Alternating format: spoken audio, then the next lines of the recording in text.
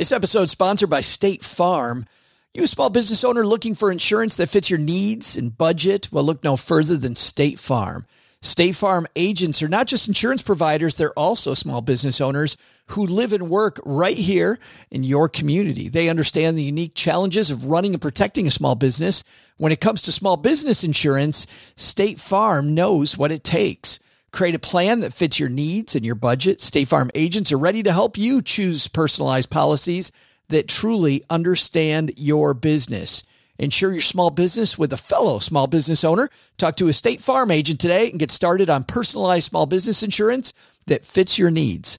Like a good neighbor, State Farm is there. Talk to your local agent today. Stacking Benjamins is not for everyone. Side effects may include euphoria, increased ability to meet your goals, and aggression from people wondering, quote, what the hell your secret is. Stacking Benjamins may be habit-forming, especially if you stick around for the entire episode. Wink, wink. Please check with your doctor to see if stacking Benjamins is right for you. Live from Joe's mom's basement, it's the Stacking Benjamin Show.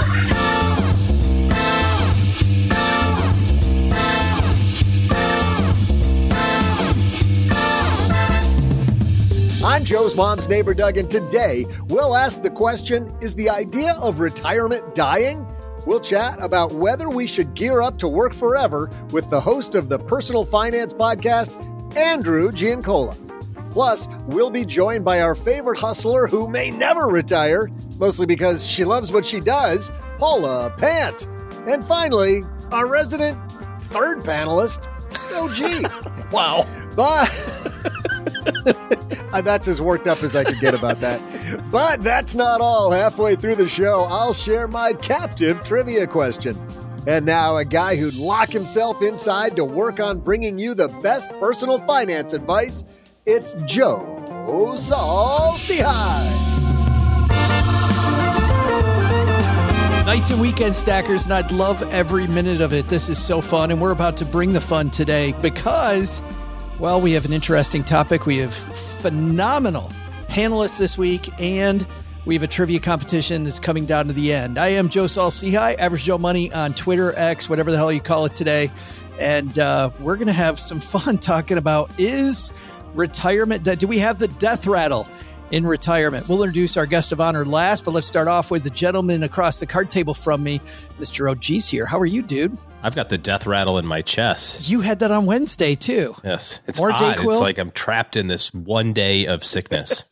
over and over. Progressively is getting worse as the day is going on. It's like Groundhog Day of sickness. Well, I hope you can hang in there to help people figure out this retirement conundrum. So is it true? Is Doug right? Paula Pant at Afford Anything? Are you never going to retire? I hope to never retire. My dream is to be like Betty White, who is 99 years old and still working and totally loving it. You could tell Betty White at 99 having a great time. That's who I hope to be. You know my feeling about this, Paula. You've heard me tell other people that if I'm podcasting when I'm 99 with like an oxygen like Don Imus had, you know, and how great would it be for ratings if I died right in the middle of a show?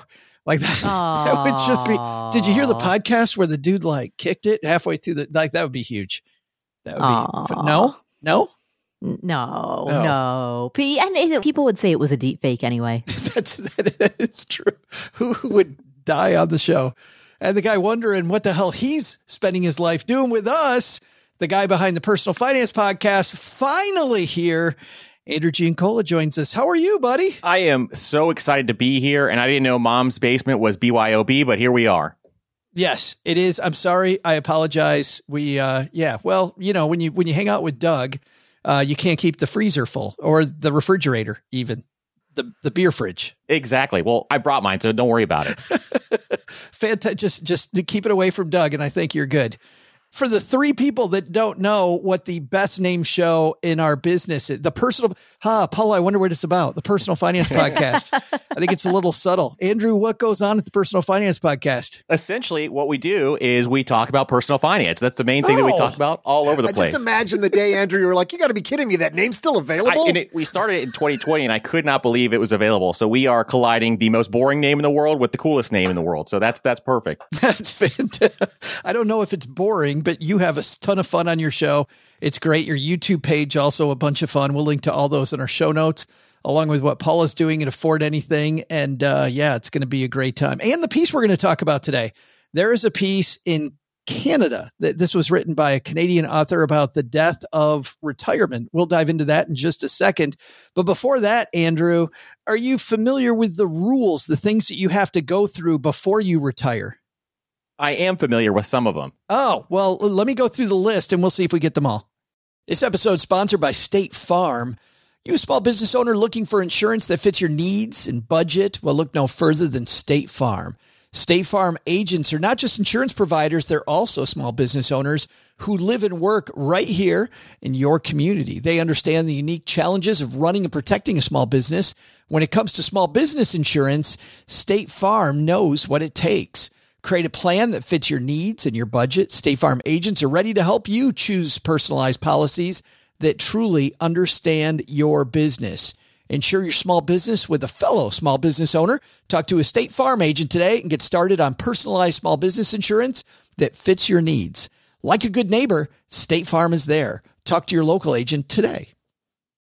How about that ninth one? That's the best one overall. Wait till you hear number 12. Hold on. And now a word from our sponsors at Betterment. Do you want your money to dream big? Do you want your money to be a total self-starter? Are you annoyed that your money doesn't work hard enough? Well, don't worry. Betterment is here to help. Betterment's the automated investing and savings app that makes your money hustle. Their automated technology is built to help maximize returns, meaning when you invest with Betterment, your money can auto-adjust as you get closer to your goal, rebalance if your portfolio gets too far out of line, and your dividends are automatically reinvested. That can increase the potential for compound returns. In other words, your money's breaking a sweat while you can be breaking bread. You'll never picture your money in the same way again. Betterment, the automated investing and savings app that makes your money hustle. Visit betterment.com to get started. Investing involves risk. Performance is not guaranteed. Right? Am I right? That's completely right. It is incredible. We got Andrew here. We got Paula. We got OG, neighbor Doug in the driver's seat. So let's go.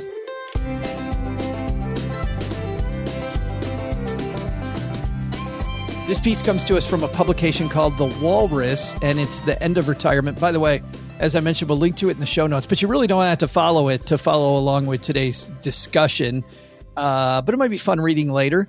The writer of this piece, Catherine Bradbury, writes, I'm standing on my back stoop looking out at the 80 or so people jammed in the backyard for my retirement party. They're here to celebrate my 40 years in journalism.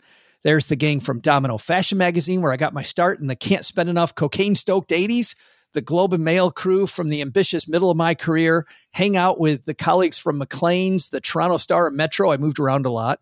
The CBC News crowd are huddled to my left, protecting themselves and their fat budgets from the circling sharks of underfunded journalism. My final job was with them. Just beyond the guest and beyond the hornbeam trees where I've strung fairy lights for the party, I think I can see my future. The grind of work is finally over. My retirement dream queued up. April in Paris, reading by the sea. Spanish lessons in Antigua so I can better speak to my grandson. I'll be playing with him too in the open-ended days my children rarely knew with me. I'm not saying I deserve a life of ease, but I worked hard to earn my retirement, dropping chunks of my salary, giant chunks, into the company and government pension plans throughout those 40 years. It's time for the famous social contract to hold up its end of the bargain and take care of me the way it did my father before me, to deliver on the idea that retirement is my right after a life of work and the promise I'll never have the time and means to enjoy it. Sounds good so far, right, everybody? But then she writes, except none of that happened. The year since my retirement party has not been a dreamy passage to a welcome future, but a nerve-shattering trip into the unknown. And then she goes into talking about how her debt's swelling, her hard-won savings might or might not get sucked into the vortex of an international market collapse. Can she keep her house? Who knows? She writes, the macroeconomy is messing with my microeconomy. Andrew, this coming year is the start of an election year. People always feel uncertain, but definitely this year, the hyperbole, I think, is going to be not even 11. It's going to be at a 12 or 13. This uncertainty is going to feel more real than ever. Do you think she's got a good point here that, you know what, this certain, quote, retirement might not be so certain? I think she definitely has a great point here. And I have, my parents are around this age where all their friends and them are in the retirement age, the traditional retirement age of, 59, 60, 61, 62, within that range. And all of them that I have talked to are all uncertain about their retirement because they're worried about things like inflation, for example. And so they all don't know if they have enough money. And I think this concept of enough is a huge factor for a lot of people, figuring out what that enough number is, and then figuring out, is that goalpost needing to move based on some of these inflation rates? So I think this is definitely something that a lot of people are worried about right now. Paula, we've got the FIRE movement on one end trying to retire as soon as we can. We got this piece on the whole other end going, hey, I'm retired. It sucks. Like it's a lot of uncertainty. Like, what do we do if we're in the FIRE movement? I'm not even retired yet. And I'm listening to this retired writer go, meh. Well, the thing is, retirement, the way it's traditionally done, first of all, it's completely binary. You're either working full time or you are fully retired. There is no tapering off typically for the average person, or at least in the way that traditional retirement has been historically defined, right? Second of all, there's this big thing that you're major life event. You have never done a test drive of it. You've never taken an unpaid sabbatical from work for 1 year to see how you will fare emotionally, mentally, with the absence of a paycheck, living on accumulated savings, right? If behavior like that was normalized and people took mini retirements, let's say once a decade, right? When you turn 30, when you turn 40, when you turn 50, you'd at least have a couple of test runs so that hey, 5 months into not earning a paycheck, this is messing with me psychologically. And going from accumulation to spend is not something that I'm really equipped to do, right? What's great about the FIRE movement is that in the FIRE movement, retirement is not the cessation of income producing activity. Retirement is, for many people, a momentary cessation that's maybe 3 months, 6 months, maybe a year, heck, maybe 2 years. And then after let's that, go 3. Come on. Sure. Why not 3? But then after that, it is typically really a midlife career change. And because it is a very, very well-funded midlife career change, often with a prolonged break in the middle, it allows people to test drive what retirement can feel like. I want to get to that well-funded here in a second because I've got some statistics that, Doug, you found. Before we get there, looking at retirement, we've had higher than normal inflation lately. She's talking about in this piece about pensions, somebody retiring 20 years ago, a pension, maybe not, but more than 50% of people probably had a pension back then. Social Security reform, we heard lots of big news last week about one of the candidates in the United States talking about some pretty serious Social Security reform. Are we better off if we just say, you know what, I'm not going to plan to retire. And if I do, that's great. But my plan is to never do it. I think that when it comes to the word retirement itself is an inaccurate description of what most people want to do. I think what everybody is searching for is financial independence. And that enables you to do whatever the heck it is that you want to do, whether or not you make a boatload of money for it or not a lot of money, or you spend 40 hours a week doing it or 4 hours a week doing it. At the end of the day, how you get there is not so much about which one of these tools are going to get me there, nor is it about like, I can't wait to be done, but rather I can't wait to get to the point where I can do something different. Recently, we saw like Charlie Munger and Paula mentioned Betty White from some months ago.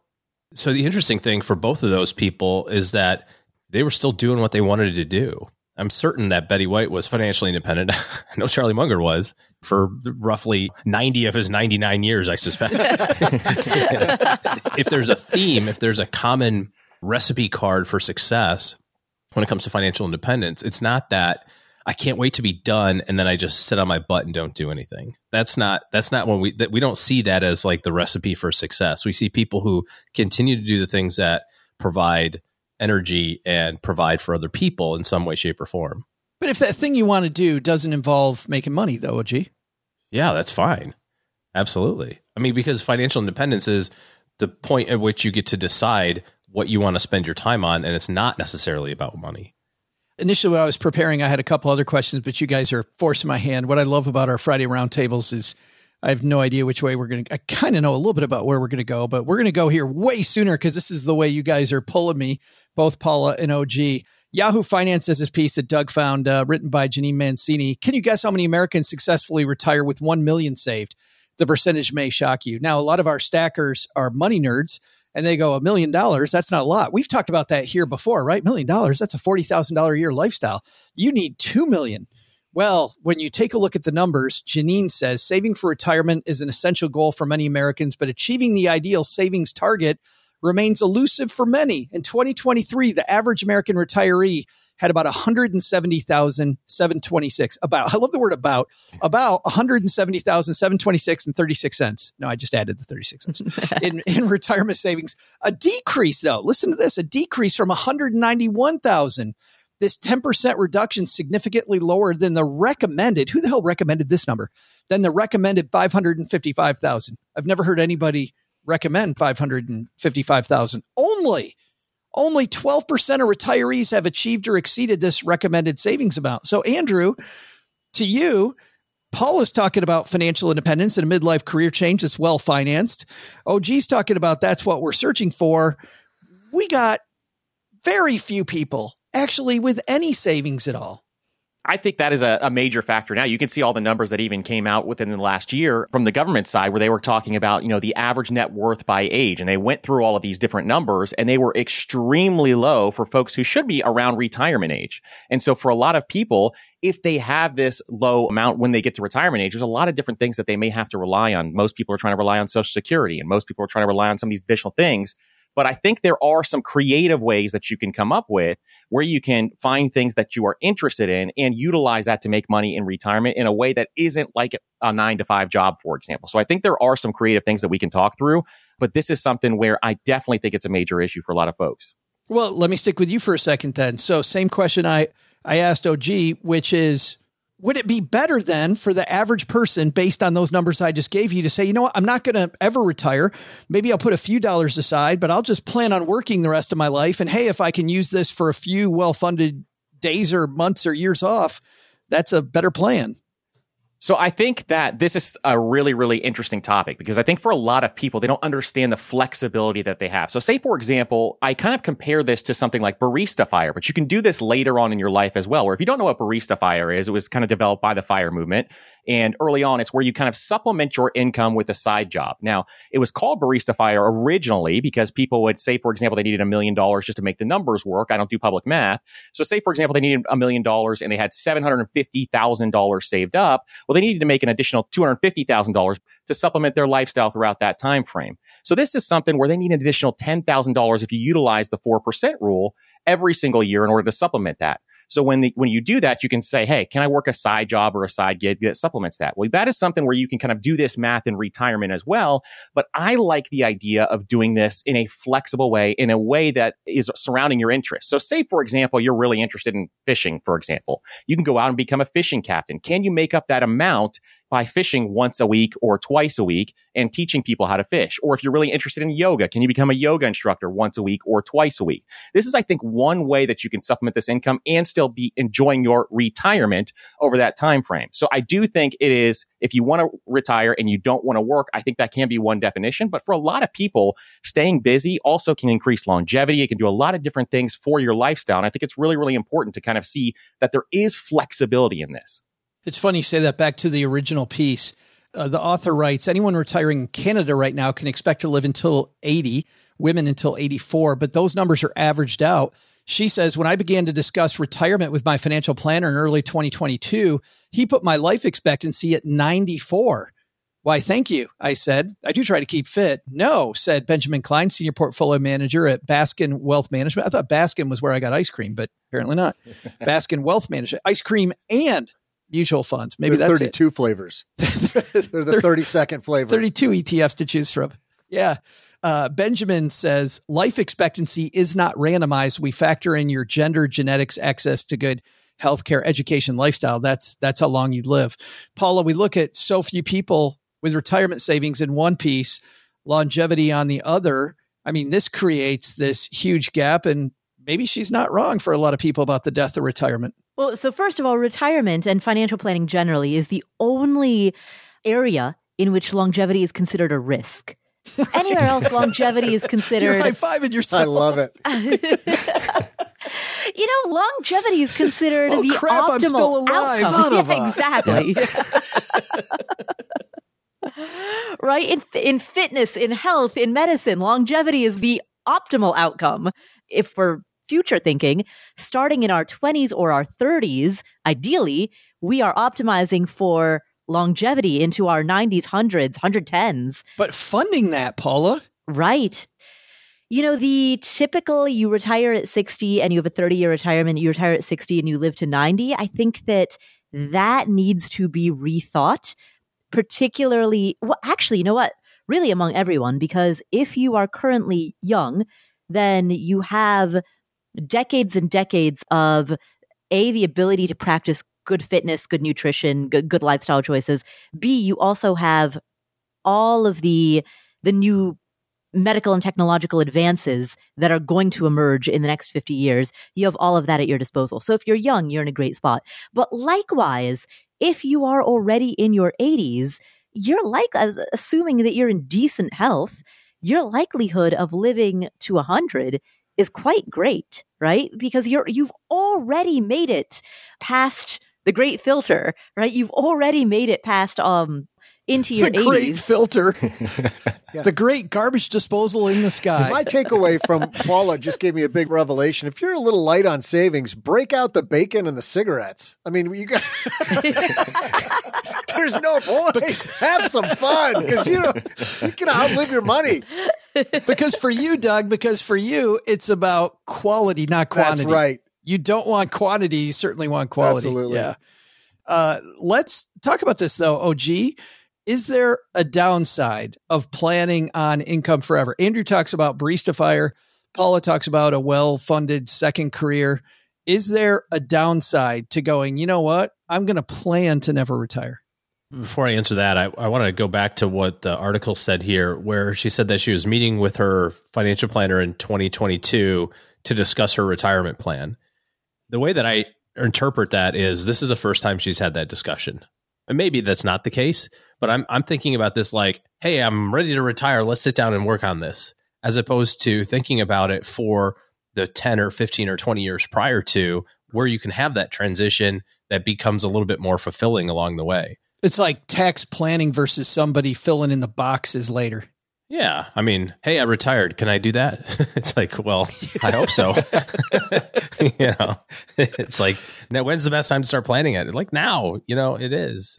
And I think a good counselor along the way will have some of those questions for you that maybe you're not thinking about, like, well, what the heck am I going to do every day? And how can I stress test some of these random events that seem to always pop up in the least opportune times, like market declines or inflation or, political instability or whatever. Let's game plan that in 2023 for all you retirees for 2030, because you got 7 years to think about it, versus like going, oh crap, I retired in January. Oh, what happens in presidential election years again? Should I be concerned about this? It's like, well, yeah, last year you should have thought about it, but you already signed the papers. Anyways, I guess that's my plug for thinking about this early, a little bit further in advance. Yeah. So back to my question to you then. If you decide, you know what, I'm going to plan like I'm never going to retire, is there a downside to that? No, I don't think so. Because then you actually have to do it. You know what I mean? I guess the downside, if there is a downside, the downside is you can't be wrong.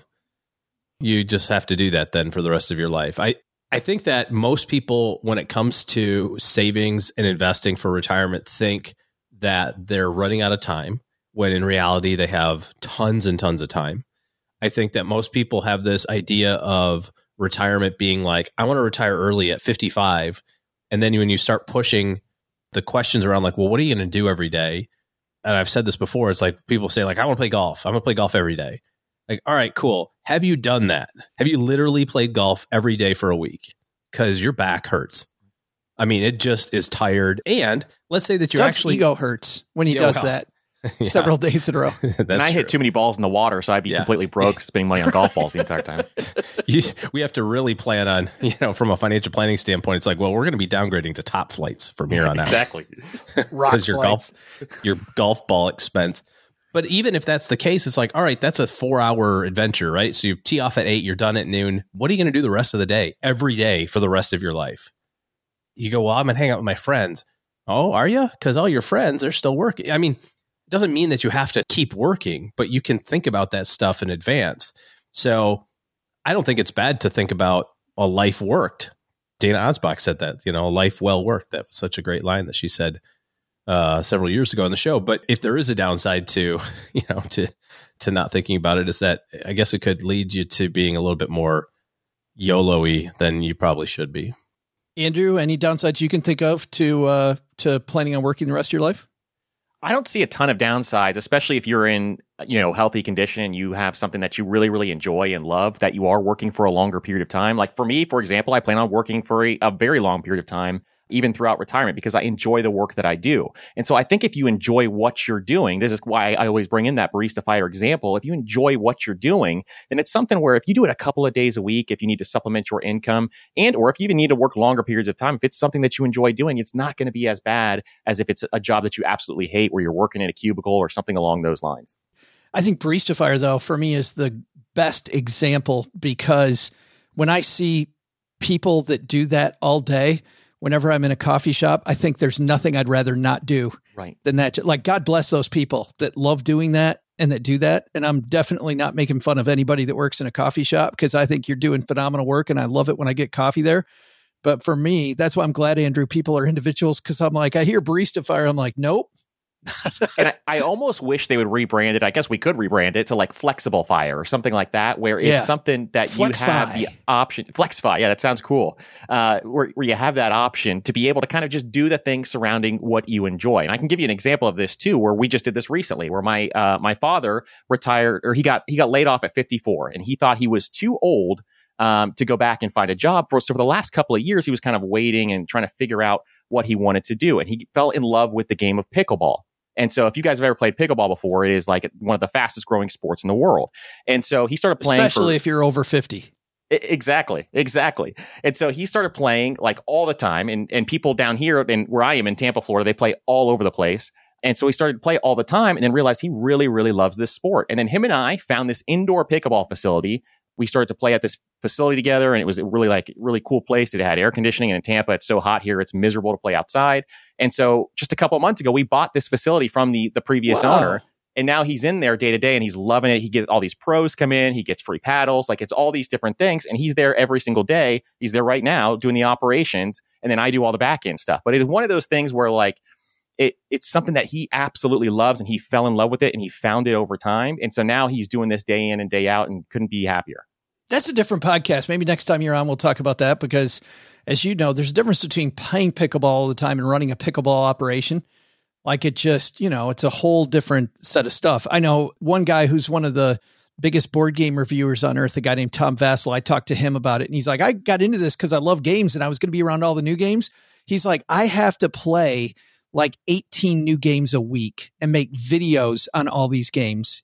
There are days and weeks where this just sucks. And it's like, beware what you wish for, because it's a different thing. Absolutely. I completely agree with that too. So we could definitely talk through that on another episode, but I think it is one of those things where if you can find that flexibility where it's kind of the perfect amount of time, you make enough money to cover your expenses, I think there's a dynamic there where you can really make it work. Paul, I want to go to you to kind of kick off the last question before we go to our trivia challenge. Dan in our community, who's a friend of the show, lives in Minneapolis, has always said that, sometimes as we money geeks, we throw around these big numbers. We throw like 555,000. And I said earlier in the show, I quote, I'm like, who suggests that number? But you and I both know there's people out there that hear that number and they're like, I'll never get there. Like, there's no way I can get to 500. And then I said, well, 2 million, no, 2 million, maybe. Now I freaked out people even more. So how much is even just this topic, quote, scaring the kids? As my mom used to say, we don't want to scare the kids, right? Well, I think the risk with throwing out numbers is that when you're in mass communication, is that you are talking to an audience that makes, some people make $30,000 or $40,000 a year. Others make $300,000 or $400,000 a year, right? We're talking to an audience where literally there's an order of magnitude difference in income. And so to throw out any type of raw number doesn't make sense in that context. I think it makes a lot more sense to speak in terms of percentages. And I'll give you an example. When I I was in my mid-20s. I was making about $25,000 a year. I remember going on Twitter. This is like the early days of Twitter. It was back when tweet chats were really popular. And I was in some retirement planning tweet chat because that was what I did in my 20s. And you were so crazy. Right? Just getting nuts. That's how I spent my 20s. Yeah. I have some gin and juice and jump on the old tweeter machine. So I'm in this retirement planning tweet chat, and I mentioned that I had saved $5,000 in the past year. I had saved $5,000. Everyone immediately was like, well, that's not enough. That's nowhere close to enough. And for me, that was 1/5 of my income, right? So it was so disheartening to hear that fully a fifth of my income was not enough, particularly at that end of the income bracket. 20% is more dear because more of it is used for necessities. 20% is far more dear to you than it is when you have a much wider discretionary berth.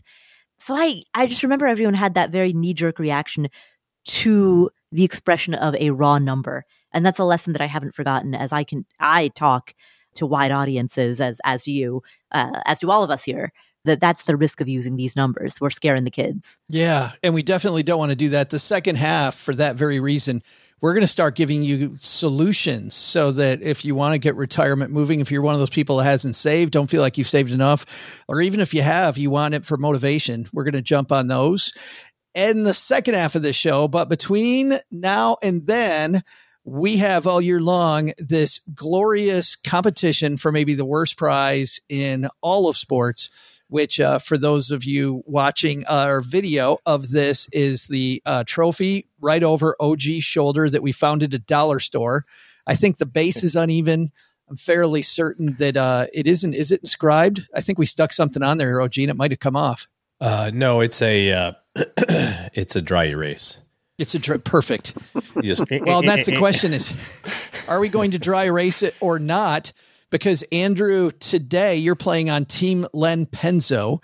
Len, OG, and Paula have been doing this all year long. Well, Paulette Perhatch actually filled in for Paula while she finished this thing she never talks about at Columbia.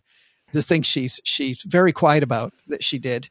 Less than you talk about Bavaria. Maybe slightly. This year-long competition. Andrew, do you want the good news or the bad news about being on Team Len? Let's start with the bad news. Well, the bad news is, and I don't like our guests to have to do this, but you have to guess first. Okay. And the reason is that you are winning. You have 17 points after a big win last week. OG has 15, which means he's got to win this one, and he's got to win next week to force a tie. And by the way, we have a better tiebreaker idea than college football had, where, Andrew, your Florida State Seminoles, man, did they get screwed. We've got a better tiebreaker system. We won't share it until we get there. But how does it feel being a Florida State Seminole right now? It is one of the worst feelings in the entire world, but at least we don't have to play the game that we would have gotten killed in anyway. I look at the bull you got. We're gonna get killed anyway, but it's one way or the other. You're right. Yeah, I think you might want to start drinking early. That one, Andrew. It's gonna be an all-day event, that's for sure. I don't know. It'll be certainly fun to see, man. If they hang in there the entire game, how great that will be for college football. Just to go, what if they would have had a shot? That'd be awesome. Anyway, you've got 17 points. OG has 15. Let's turn to Paula. Paula, you managed to be almost, I think, at some point in first place. And you've assumed your rightful place with 13. The lead was mine to blow. And week in and week out, you find a way to get it done. You know what? This is perfectly in character and on brand. Don't let anyone say that I am inconsistent. Paula, you and I were talking a few days ago without the mics present about the fact you said, you know what? I'm going to lobby that we have a better prize than the trophy. And then me not realizing, I looked at you like you're from the moon, that you didn't know that last year, Eric Williams in Detroit was nice enough to donate a cake from Milk Bar to the winner. That's amazing. And Paula, you said Milk Bar, the best cakes on the planet. Milk Bar. I mean, this is not an ad. This is just I've never known that cake could be that good. OG, was cake that good? Was it that good last year? I remember it being pretty good. Yeah. Eric has been nice enough to donate the cake again. And I think, Paula, you said something like you might have tried harder if you knew. Yes, absolutely. So next year, 2024, I am gunning for this Milk Bar cake because it's just, wow, it's what a And cake. how's she going to do it, Joe? She's going to bring in somebody to sit in for her for 3/4 of the year this time. Because that's been the proven way to keep Paula in the race. Right. All right. Is Paula going to be the spoiler? Is OG going to be able to notch one win in 2 in a row that he needs? Can Andrew spoil it for everybody? He's like, I don't get any of the Milk Bar. Who cares?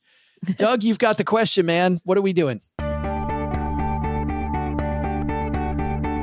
Hey there, Stackers. I'm Joe's mom's neighbor, Doug. On this date in 1955, Johnny Cash released one of his biggest hits, Folsom Prison Blues. Cash himself never actually set foot in a prison until after the song's release, when prisoners across the country started requesting him to perform. I wonder who books those. I mean, I know some close-up magic tricks from when I was a kid. I could be a touring, funny magician. I bet I'd be a hit with the inmates. Ironically, Cash started his prison tour at Huntsville State Prison and didn't perform at Folsom until 1968.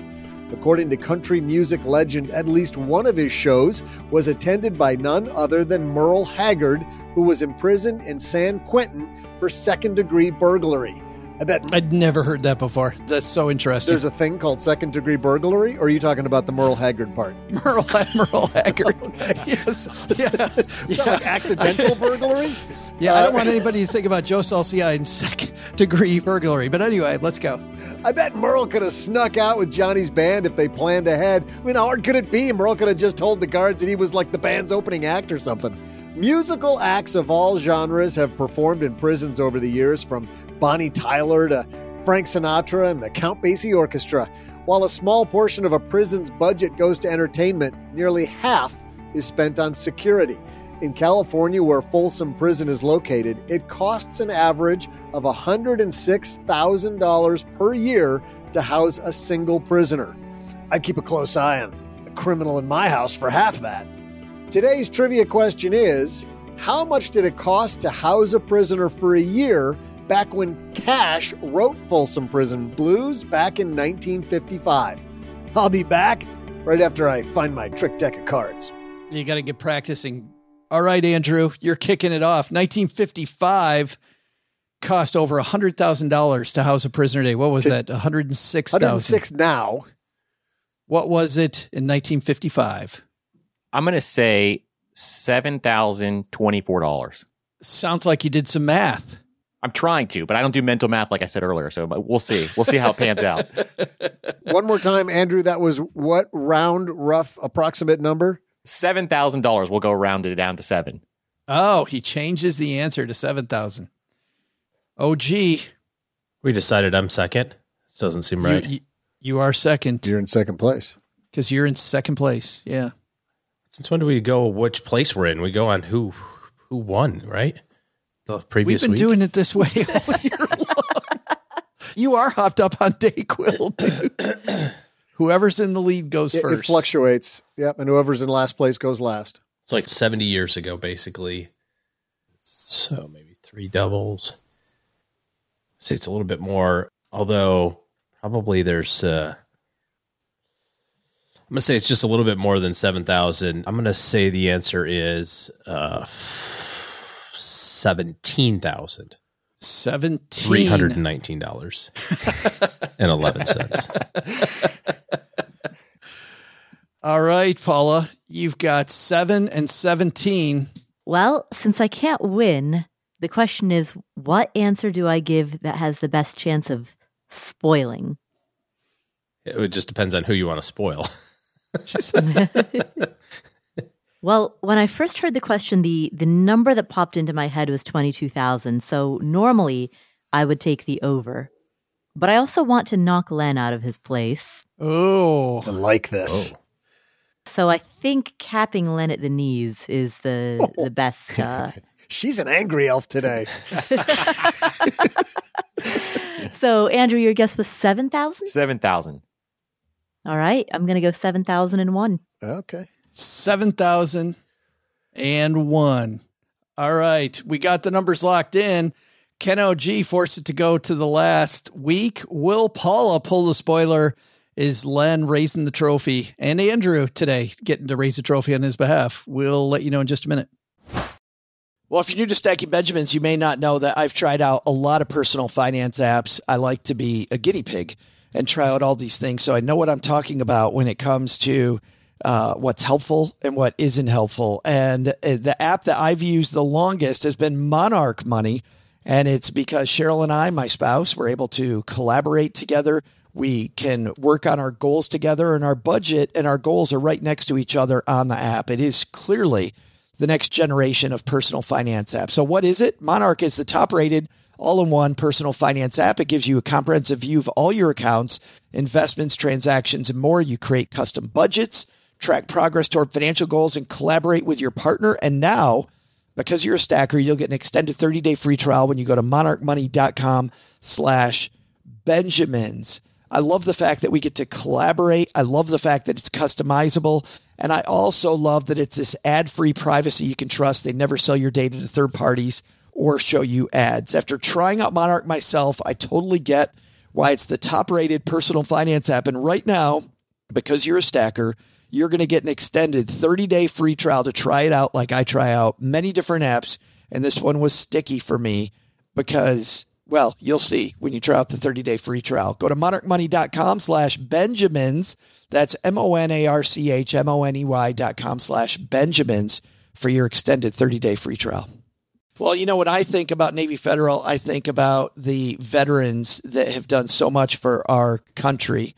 And I also think about some of our active service members. I want to say a special shout out to my nephews, Colin and Nathan, who are both in the Navy. Colin is stationed outside Seattle, Washington on a submarine, and my nephew Nathan is in South Africa as an air traffic controller. And in Military Appreciation Month, Navy Federal Credit Union wants you also to celebrate members, many of whom go above and beyond. Navy Federal offers member-only exclusive rates, discounts, and tools to empower their members and help them reach their goals. It's all branches of the military, veterans, DoD employees, and their family are eligible for Navy Federal membership. They offer 24/7 help from their U.S.-based member service. Visit NavyFederal.org/celebrate to see all of their Military Appreciation Month offers and other Navy Federal offers. Navy Federal is insured by NCUA, Equal Housing Lender. Andrew, you kicked it off with $7,000. The good news is if it's less than that, Paula gave you the under. Absolutely. And I'm hoping it is less than that, but we'll see what happens here. OG, you are way out there at $17,000. Feeling good? I don't have any idea. Sorry. Paula, you took 7,001, giving you a lot of room between her and OG. I mean, I've got nothing to lose. I mean him. Yeah. Yes. Sorry, Andrew.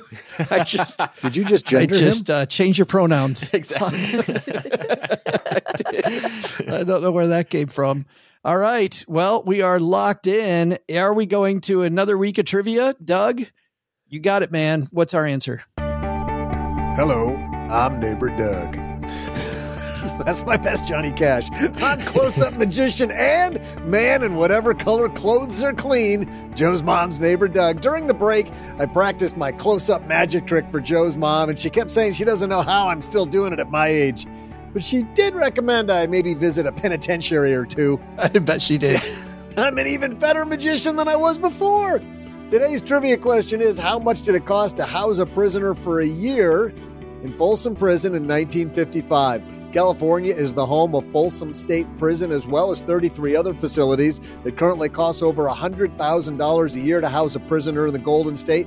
And if you were to adjust the cost in 1955 for inflation, the bill to the state should have been about $3,300 way back then. But that's way off the price tag that it actually cost to house a prisoner at Folsom for a year in 1955, which was $6,705 less than what Paula guessed, $6,704 less than Andrew guessed, $17,023.11 less than what OG guessed, because it was only $296 in 1955. That means Andrew/Len just sealed the deal.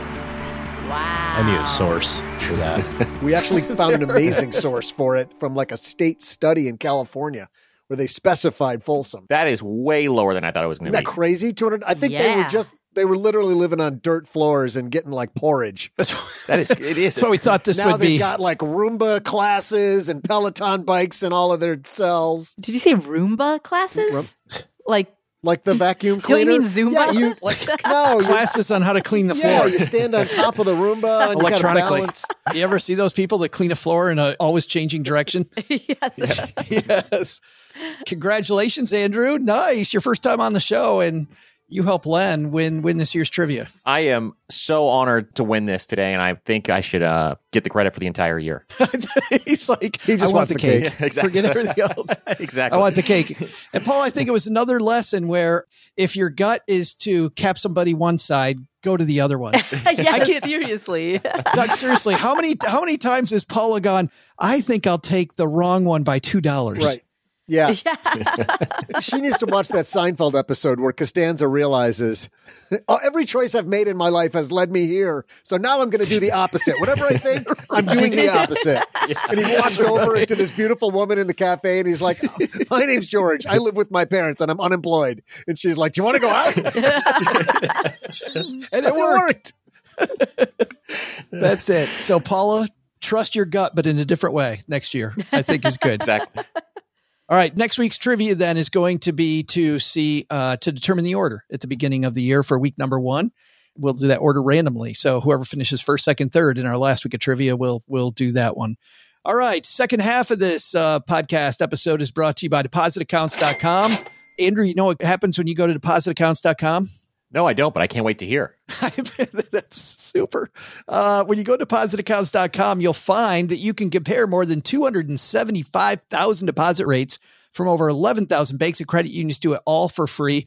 As we record this, which is a little earlier than you're hearing it, so you want to go to deposit accounts yourself. The national average in savings accounts has ticked up to an even 0.5%.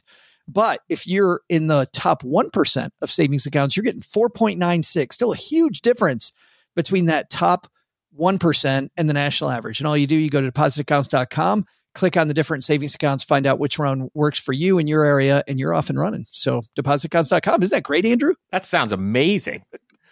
He's got to come back every week. That's super. All right, let's do this. This is obviously, when we talk about the death of retirement, that's a problem. What is the thing when it comes to retirement? Andrew, let's stick with you.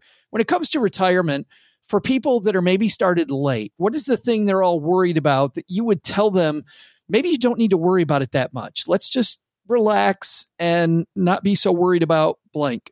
I think one of the biggest things that a lot of people are worried about is that they're running out of time. And we kind of touched on this a little bit earlier before, but I think they have a ton of time once you start to approach retirement age. And so because you can think of it in another age bracket, essentially, there is so much more time. You have 30, 40, sometimes even 50 years. My grandmother just hit 100 years old. So you have so much time left that you can really do some amazing, cool things with that time frame. So worrying about that you're running out of time, I think is something that you really don't need to do.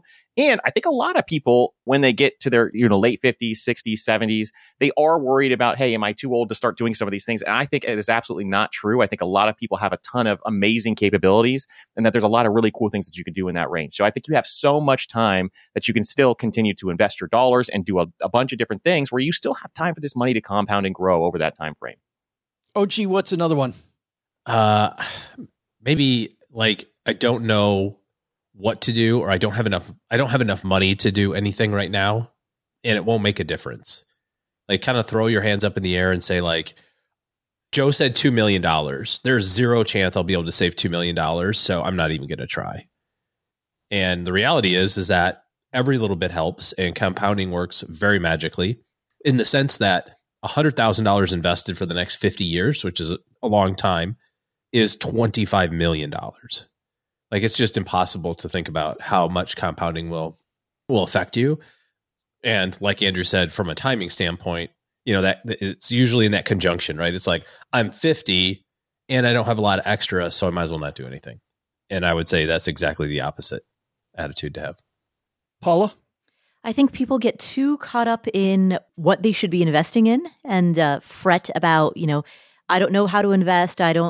understand the jargon of investing. What if my asset allocation is wrong? What the heck is asset allocation anyway?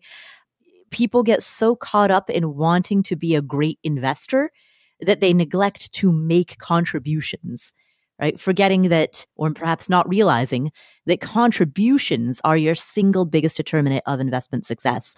And everything else, picking the right blah, blah, blah, blah, blah, none of that matters if you're not making contributions. Yeah, to OG Chuck Walkendorfer on the show last week, I said I did know you're going to quote this, Paula, so I'm going to get this wrong, but it was either 83 or 87%. Do you know the number, OG?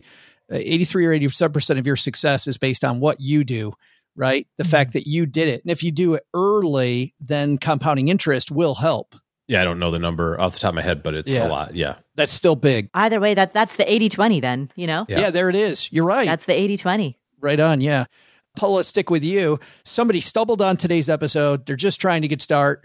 What should their first move then be? Now that we got them, okay, don't worry about these things. Just do it. What should your first move be?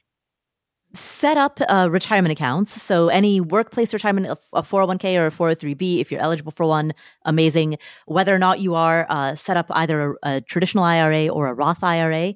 Set those accounts up. If your health insurance account is HSA eligible, set up an HSA as well. But get those tax advantaged accounts all set up and start making automatic contributions.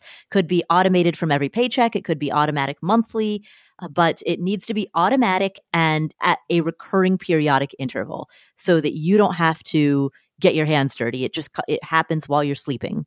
OG, what's another one of those Set it and forget it. Yeah. What's another one of those first moves, OG? I like the idea of doing what Paula did and then telling your company to automatically increase your contribution at some interval. 0.5% every 6 months, 1% on your birthday, whatever those automatic escalating contribution options are, because you will never miss 1% of your paycheck this week.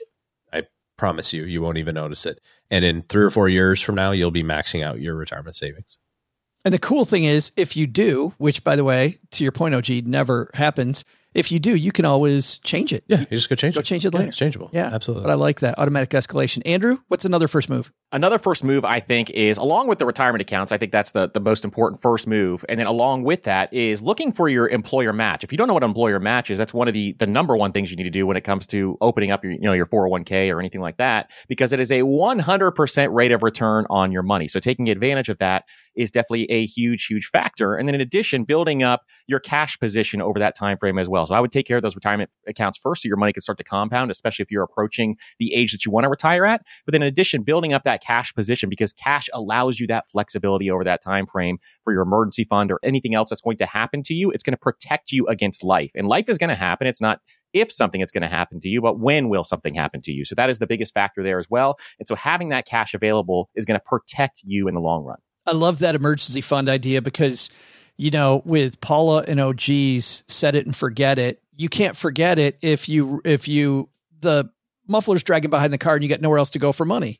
Exactly. And it could interrupt your wealth building process if something like that happens and you don't have that cash available to you. You could even have situations arise where you have opportunities where you could take a better job across the country, for example, to make a lot more money. And people who don't have cash on hand cannot take advantage of some of these things. And so it's really, really important to make sure that you have that cash position available to you because life's going to happen, like we said. But at the same time, you can also take advantage of opportunities. Okay. Paula said people don't know. Stick with you, Andrew. Paula said people don't know where to invest. They freak out about that. Totally 100% agree. So let's give people some guidance there. Obviously, we don't know you. We're not your financial advisor, but what investment do you think would be make a great first investment for somebody? So I am of the camp of index funds, ETFs, those types of things. But if you've never invested before, something like a target date index fund is a really, really easy way to kind of set up your investments on a set it and forget it system where you're just deploying money in a target date index fund. And all it is a way to buy into a diversified asset that actually has a target date of when you're going to retire. Now, the longer out that date is, the more aggressive that portfolio is. And then the shorter time frame in there is the less aggressive that portfolio is. So there'll be more bonds in that less aggressive portfolio. So that is one really easy way to just automate this process if you have never done this before. But I love index funds and ETFs as well. Things like S&P 500 index funds, total stock market, all those different ones. Yeah. Let's talk about lifestyle wise. Oh, geez, is there anything we should do in our budget at the beginning? Anything we should do lifestyle wise when we start thinking about, I'm going to try to create some money for myself? when you're looking at your spending plan, I hate the word budget because it's like the word diet, and everybody hates dieting and everybody hates budgeting. But a spending plan sounds a little bit more action oriented. So when you're looking at your spending plan, everything counts. I think some people will say, well, but I really like Netflix, so I don't want that part to count. It's like, no, it counts. Just be okay with the fact that you're building this up from scratch. You get to decide at every dollar what you want to earmark that for. And there are no untouchable expenses. Like everything's on the table, lay it all out, build it up the way that you want to this time, because it's this month. It's the month of January, for example, in 2024, and you can build your spending plan however you want this month. Paula, people are going to fall off the wagon, so to speak. You fall off the wagon, you do this for a month or two, you screw something up. What would you tell those people? Make it more automated and simpler, right? People often fall off the wagon. First of all, automation trumps everything, right? Automate first, and for the things that you can't automate, you then want to build habits around. But first automation, then habits. That's the first step. Reassess where you can automate more. The second thing is for the things that you absolutely cannot automate and you are building habits around those, find how to simplify it. So for example, when people have a budget or a spending plan, they will often create all of these very particular categories, right? Because they want to know how much money they're spending on restaurants and how much they're spending on groceries and what they're spending on clothing and what they're spending on, right? And tracking your money in all of these line itemized categories can be incredibly exhausting. Plus, it opens up these questions of, all right, what do I do? I spent $191 at Amazon, but those Amazon purchases were a combination of dish soap and socks and dog food, right? So it falls into three different categories. It falls into homewares and clothing and pets. So what do you do then? Do you break up the Amazon thing? It creates all of this unnecessary confusion.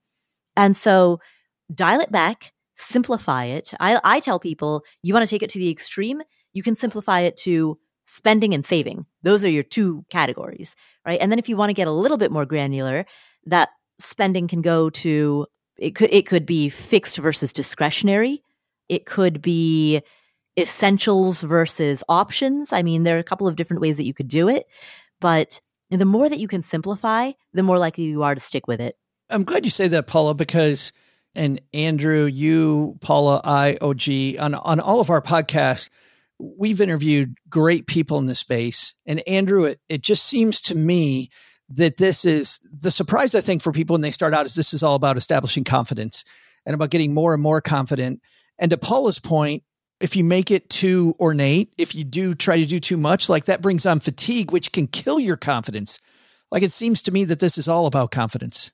It 100% is about confidence, especially early on, and just having the confidence to take these actions. But in addition, having the confidence to forgive yourself, because what a lot of people do is say they have a spending plan, for example, and they mess up their spending plan. And they say, oh, I can't do this. They throw their hands in the air and they completely quit. And then they go back to their old habits. Yeah. But understanding that I have never had a perfect month with the spending plan. I have 15 Amazon boxes at my front door right now. I'm still, bad with this stuff when it comes to some of this kind of thing. So overall, you really need to focus on forgiving yourself, or like what they say in YNAB, roll with the punches and then move on to the next month. We are never going to have a perfect month. You need to understand that. And you need to understand that, most people never have that perfect month. And it is okay to make mistakes. You just move on to the next step.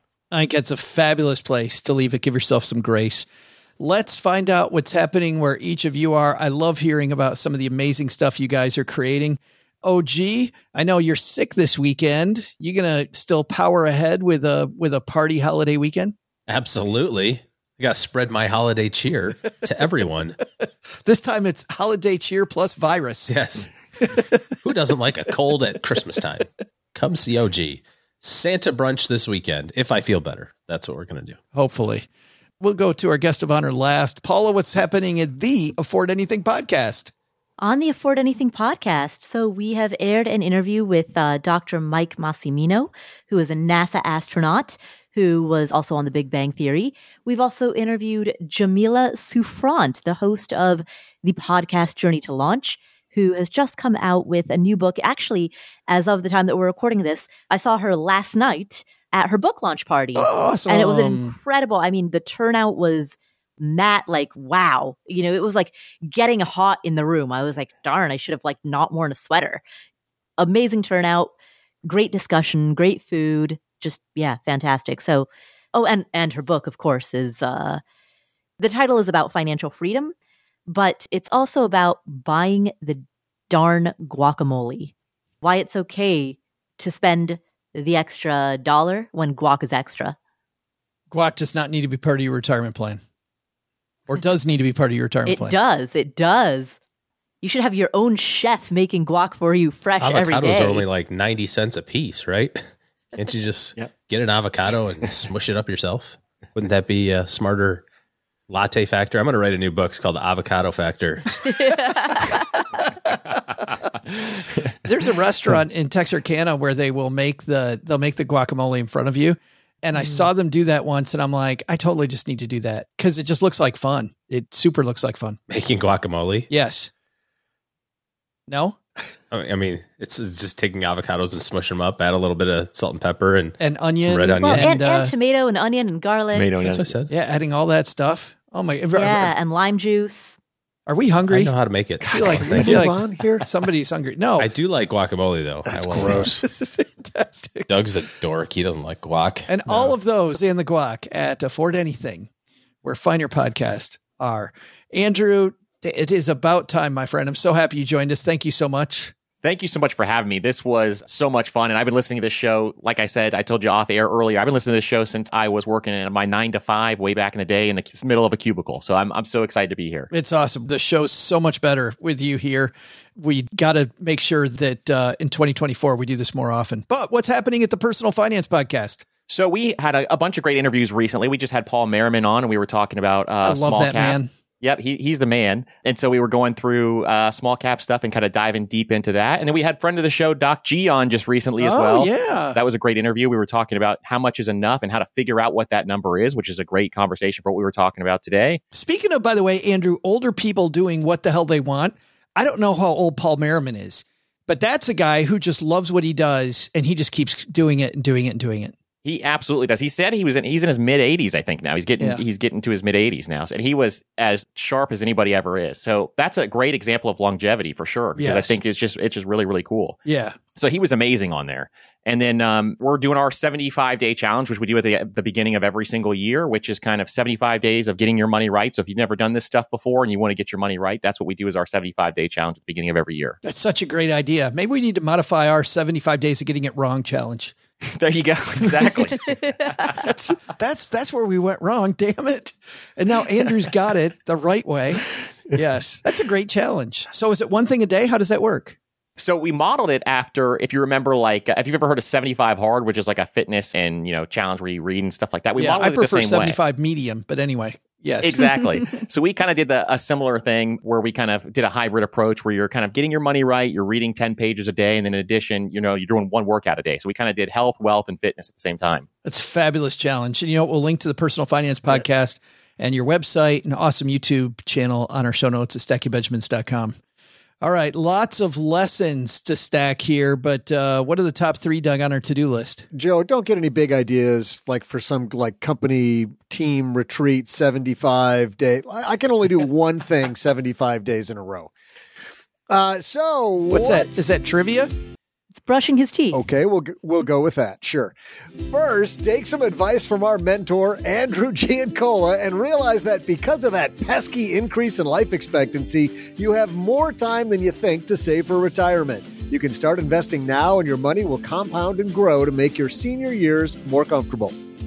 Second, take it from Paula. Only in the context of retirement planning is longevity a liability. So if you don't feel like making contributions to your investments, put that money into daily butter burgers and custard from Culver's. But what's on my to-do list? Get myself a touring agent to take my magic show on the road. That's what. All kinds of prisoners are going to love watching me turn raw metal into license plates. Thanks to Andrew Giancarlo for joining us today. You can find his podcast, the Personal Finance Podcast, wherever you're listening to me right now. We'll also include links in our show notes at stackingbenjamins.com. Thanks to Paula Pant for hanging out with us today. You'll find her fabulous podcast, Afford Anything, wherever you listen to finer podcasts. And thanks to OG for joining us today. Looking for good financial planning help? Head to stackingbenjamins.com/OG for his calendar. This show is the property of SB Podcasts, LLC, copyright 2023, and is created by Joe Saul-Sehy. Our producer is Karen Repine. This show was written by Lisa Curry, who's also the host of the Long Story Long podcast, with help from me, Joe, and Doc G from the Earn and Invest podcast. Kevin Bailey helps us take a deeper dive into all the topics covered on each episode in our newsletter called The 201. You'll find the 411 on all things money at The 201. Just visit stackingbenjamins.com/201. Wonder how beautiful we all are? Of course, you'll never know if you don't check out our YouTube version of this show, engineered by Tina Eichenberg. Then you'll see once and for all that I'm the best thing going for this podcast. Once we bottle up all this goodness, we ship it to our engineer, the amazing Steve Stewart. Steve helps the rest of our team sound nearly as good as I do right now. Want to chat with friends about the show later? Mom's friend Gertrude and Kate Youngkin are our social media coordinators, and Gertrude is the room mother in our Facebook group called The Basement. Say hello when you see us posting online. To join all the basement fun with other stackers, type stackingbenjamins.com/basement. Not only should you not take advice from these nerds, don't take advice from people you don't know. This show is for entertainment purposes only. Before making any financial decisions, speak with a real financial advisor. I'm Joe's mom's neighbor, Doug, and we'll see you next time back here at the Stacking Benjamin Show. Well, stackers, the show might be over, but the celebrations are just beginning, because it is Military Appreciation Month, and I want to celebrate people like my brother-in-law, Eric, who is such a giving person. Eric will do just anything for you. And as a Marine, you can see that his time in the military taught him to be a guy who gives to his community, gives to his family, and is always there when you need them. This Military Appreciation Month, Navy Federal Credit Union wants to celebrate members like Eric who go above and beyond. Navy Federal offers member-only exclusive rates, discounts, and tools to empower their members and help them reach their goals. Navy Federal's employees are part of the community they serve. Many of them are military family members, reservists, or veterans, and all branches of the military, veterans, DOD employees, and their families are eligible for Navy Federal membership. In fact, there are so many resources on the Navy Federal website, resources like Best Cities After Service to help veterans transition to civilian life, and Best Careers for Military Spouses to support military families. Visit NavyFederal.org/celebrate, and you'll see all of their Military Appreciation Month offers and other Navy Federal offers. Navy Federal is insured by NCUA, Equal Housing Lender.